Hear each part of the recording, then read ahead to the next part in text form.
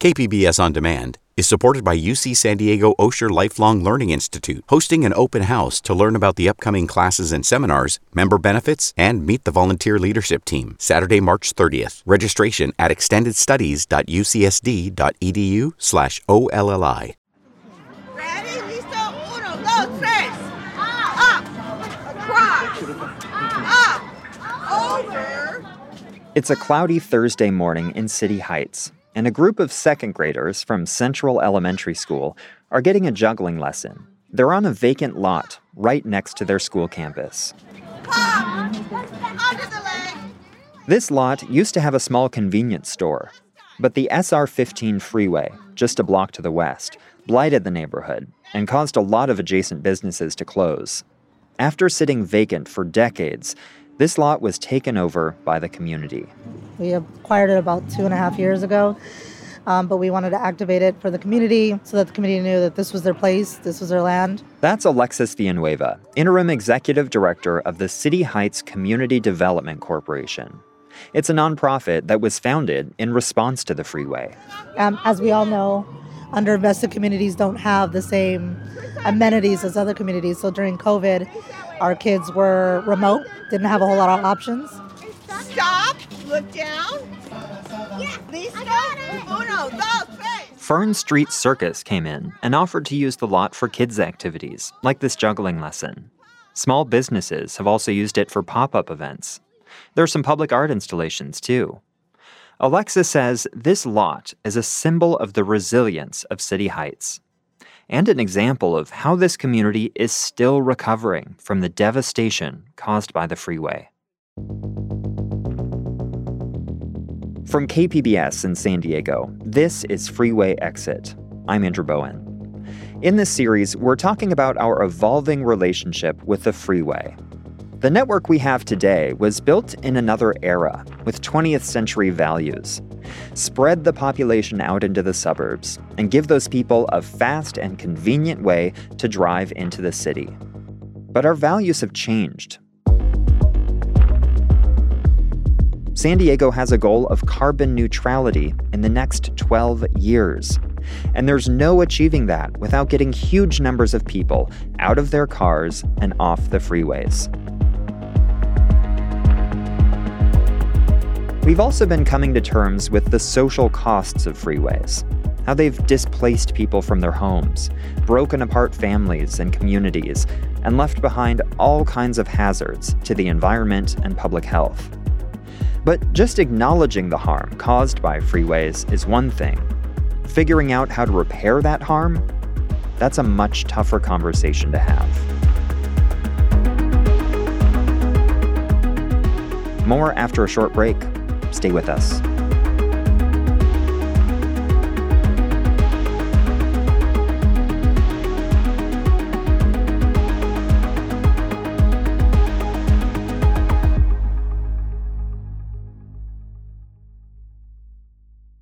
KPBS On Demand is supported by the Museum of Contemporary Art San Diego, offering visitors to the La Jolla campus special exhibitions, collection galleries, coastal vistas, seaside dining, and more. mcasd.org.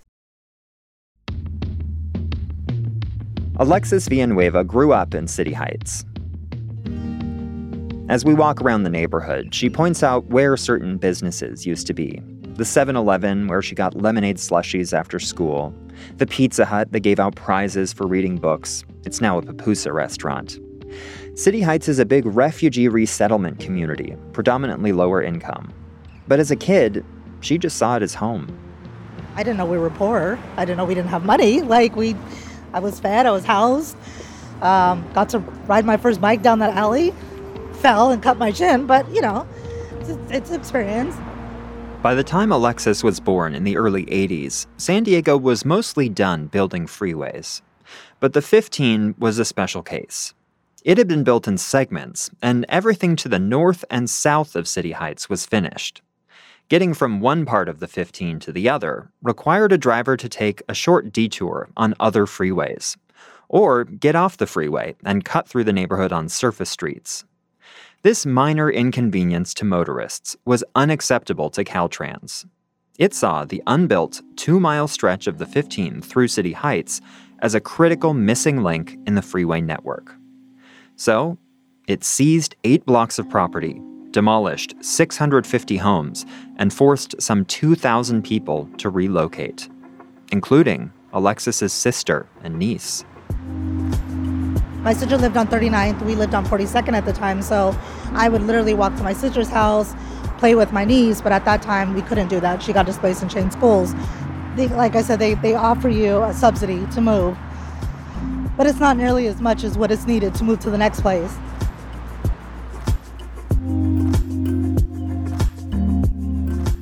If you remember from episode 1, Caltrans cleared the land for SR 15 in the 80s and left it vacant for a really long time. That's partly because it wanted to build this freeway differently and win over the community's support. But leaving it unbuilt was not an option for them. Eventually, they offered a compromise. One of the 8 blocks taken up by the freeway would have a park on top. The community, exhausted by years of negotiations, took the deal. Terralta Park opened in 2001. It was the first park ever built over a freeway in California. Before this, there wasn't really access to green spaces or places that kids could come out. This was amazing because when it was built, I couldn't come a weekend and not see a birthday party or a jumper out here. Caltrans also made space for a rapid bus line that would run on the freeway median and connect City Heights with downtown and North County. And the stops on that rapid bus line came with extra wide bridges over the freeway, each with a little pedestrian plaza. Alexis takes me to the one at University Avenue. So let's say you're stopping at the transit stop, you need to get off in City Heights, you come up the stairs, you come up to a bridge deck that gives you, a teleprompter of when all the buses are stopping by, but you also have spaces where you can sit down, read a book. There's actually kiosks that you can actually open up, individuals can sell things from. But in the 20 years since these kiosks were built, they've never once been used. Bathrooms were also built here, but they've never been opened. City Heights CDC is still trying to change that. We have been, having this conversation for years now, but I think we're the closest this year. So it's really just, to be honest, getting through the bureaucratic red tape and making it happen. Essentially, what we're hoping to do is activate the whole space. We want to see vendors. We want to see activation. We want to see individuals being able to sit here while they're waiting for a bus and have a cup of coffee, buy from flower vendors, buy from pastry vendors, being able to use the restroom.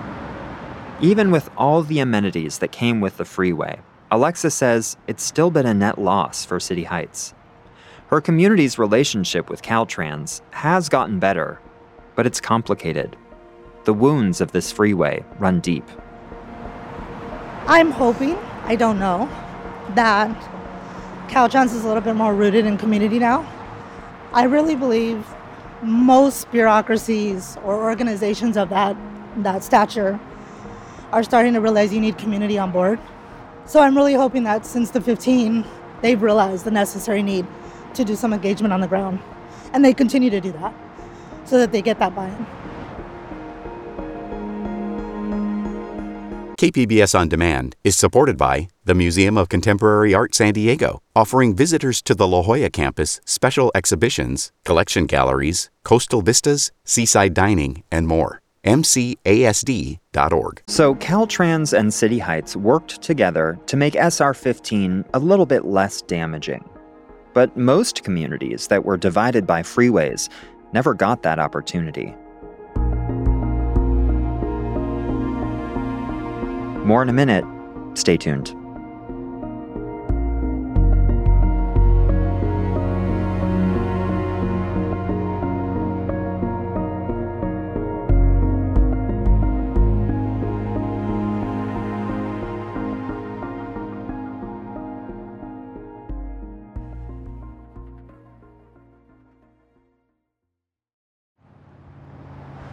Hi, Margaret. So nice to meet you. So nice to meet you, too.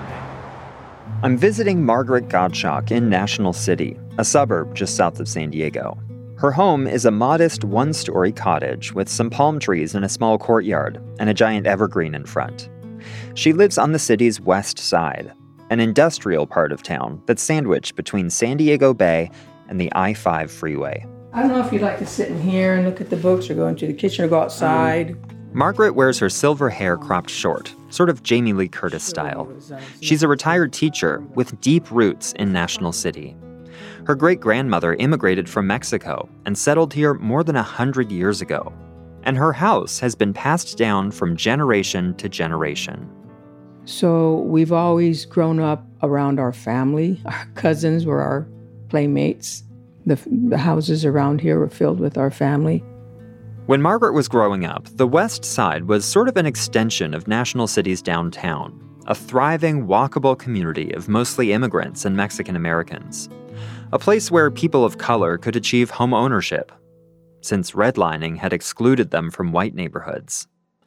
Then Caltrans built the I-5 freeway in the late 50s and early 60s. Margaret's older sister remembers when it was first built.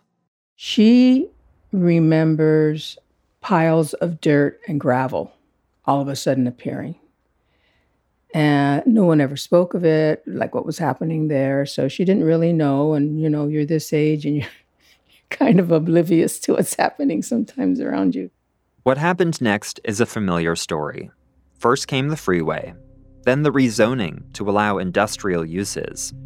Warehouses and factories opened up right next to homes. The air quality got toxic. More kids started suffering from asthma. Margaret takes me to her front yard to show me a hedge that's about 8 feet tall. This hedge has been here probably at least 50 years, maybe longer. The leaves are covered in a mysterious black soot. It's the only one really that gets this covering on it. It'll come right off if you rub it off. It might be some kind of a mold. We cut it back and wash it down, and we hope that it'll not reappear, but it always does. Margaret wonders whether this soot is exacerbated by the air pollution from the freeway, or maybe the dust that comes off tires and brakes as they wear down.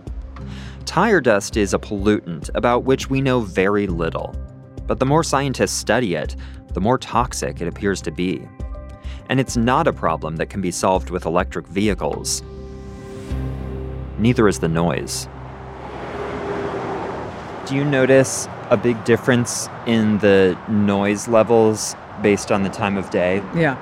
There'll become a time late at night when it's pretty, it's really is reduced. And then we can tell when people are starting to go to work about 5 o'clock. We leave Margaret's house for a quick walk around National City's west side. I've been spending a lot of time in freeway-adjacent neighborhoods while working on this podcast, and I have to say, this one offers the most dramatic example of how a freeway can change a community for the worse. We pass by a plastic supply company and a storage yard. These are homes. There were houses here, and there were, as I said, my grandmother, my aunt's house there. There's an Amazon distribution center down a couple of blocks, so the Amazon trucks are constant here now. I mean, just 3 past 4 passed by just right now. Yeah. The fumes and the noise are overwhelming. I ask Margaret a question, and she mouths, "I can't hear you." Oh, okay, yeah.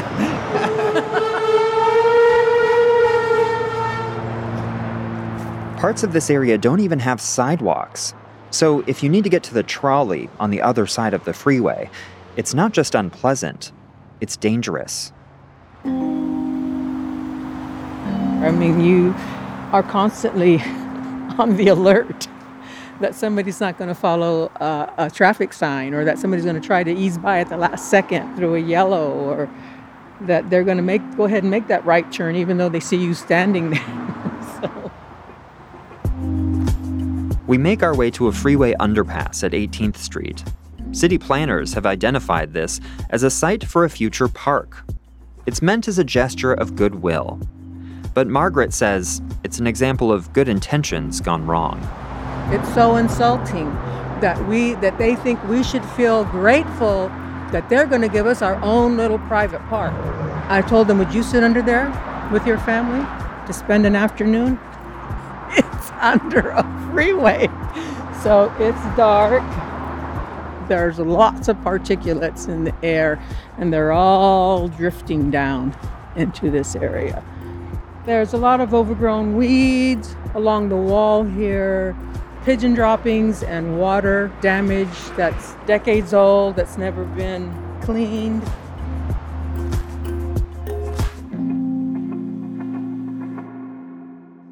Margaret is a volunteer for the nonprofit Environmental Health Coalition, and one of their longtime campaigns has been to stop I-5 from being widened through National City. They finally got it removed from the county's long-term transportation plans. But it's a victory that still leaves her with the status quo. I ask her if she ever imagines life without I-5. She says yes, absolutely. You have to have the big dream of how my life can be and how my surroundings can be. And I have the right to that. And maybe there is a way to make some kind of reparations for the harm that was done.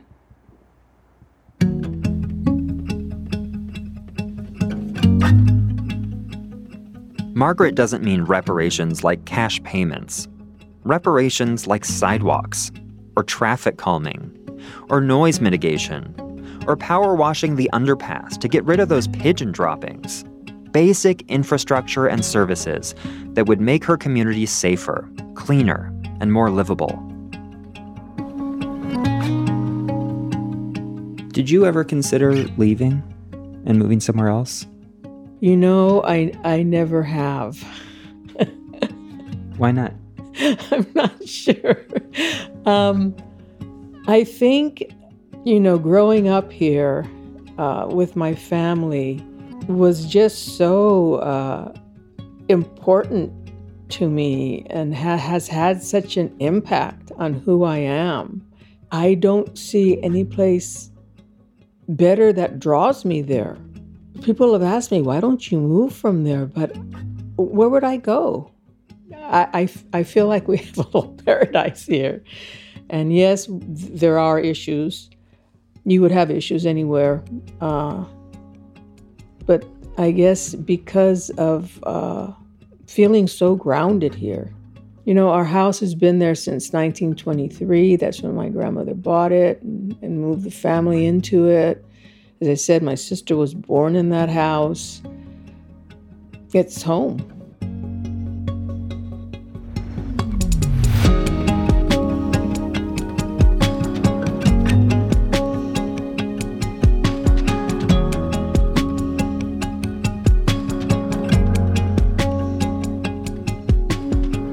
There are no easy answers for how to reconnect Margaret's community with the rest of National City. This part of I-5 is just above street level, meaning a freeway lid like the one in City Heights would be impossible. And I-5 is not just a commuter freeway.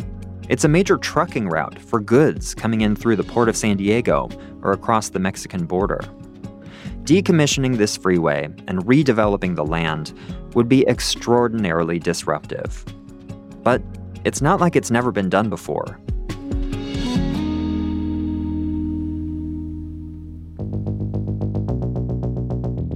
Next time on Freeway Exit, we'll take a look at what happens when a freeway is removed by force.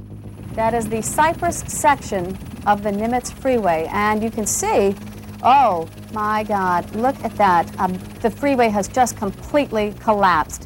The projection you heard from Caltrans engineers is you would have massive gridlock with very high economic costs. And, the nature of this game is you can spin these numbers in so many ways based on the assumptions that you build into your models and analyses. Freeway Exit is produced by me, Andrew Bowen, and edited by David Washburn with support from Claire Tregesser and Elizabeth Hames. Mix and sound design by Emily Jankowski. If you like this podcast and want to spread the word, tell your friends about it. You can also help more people find it by leaving us a rating and review. And you can support this work by making a donation at kpbs.org. Thanks for listening.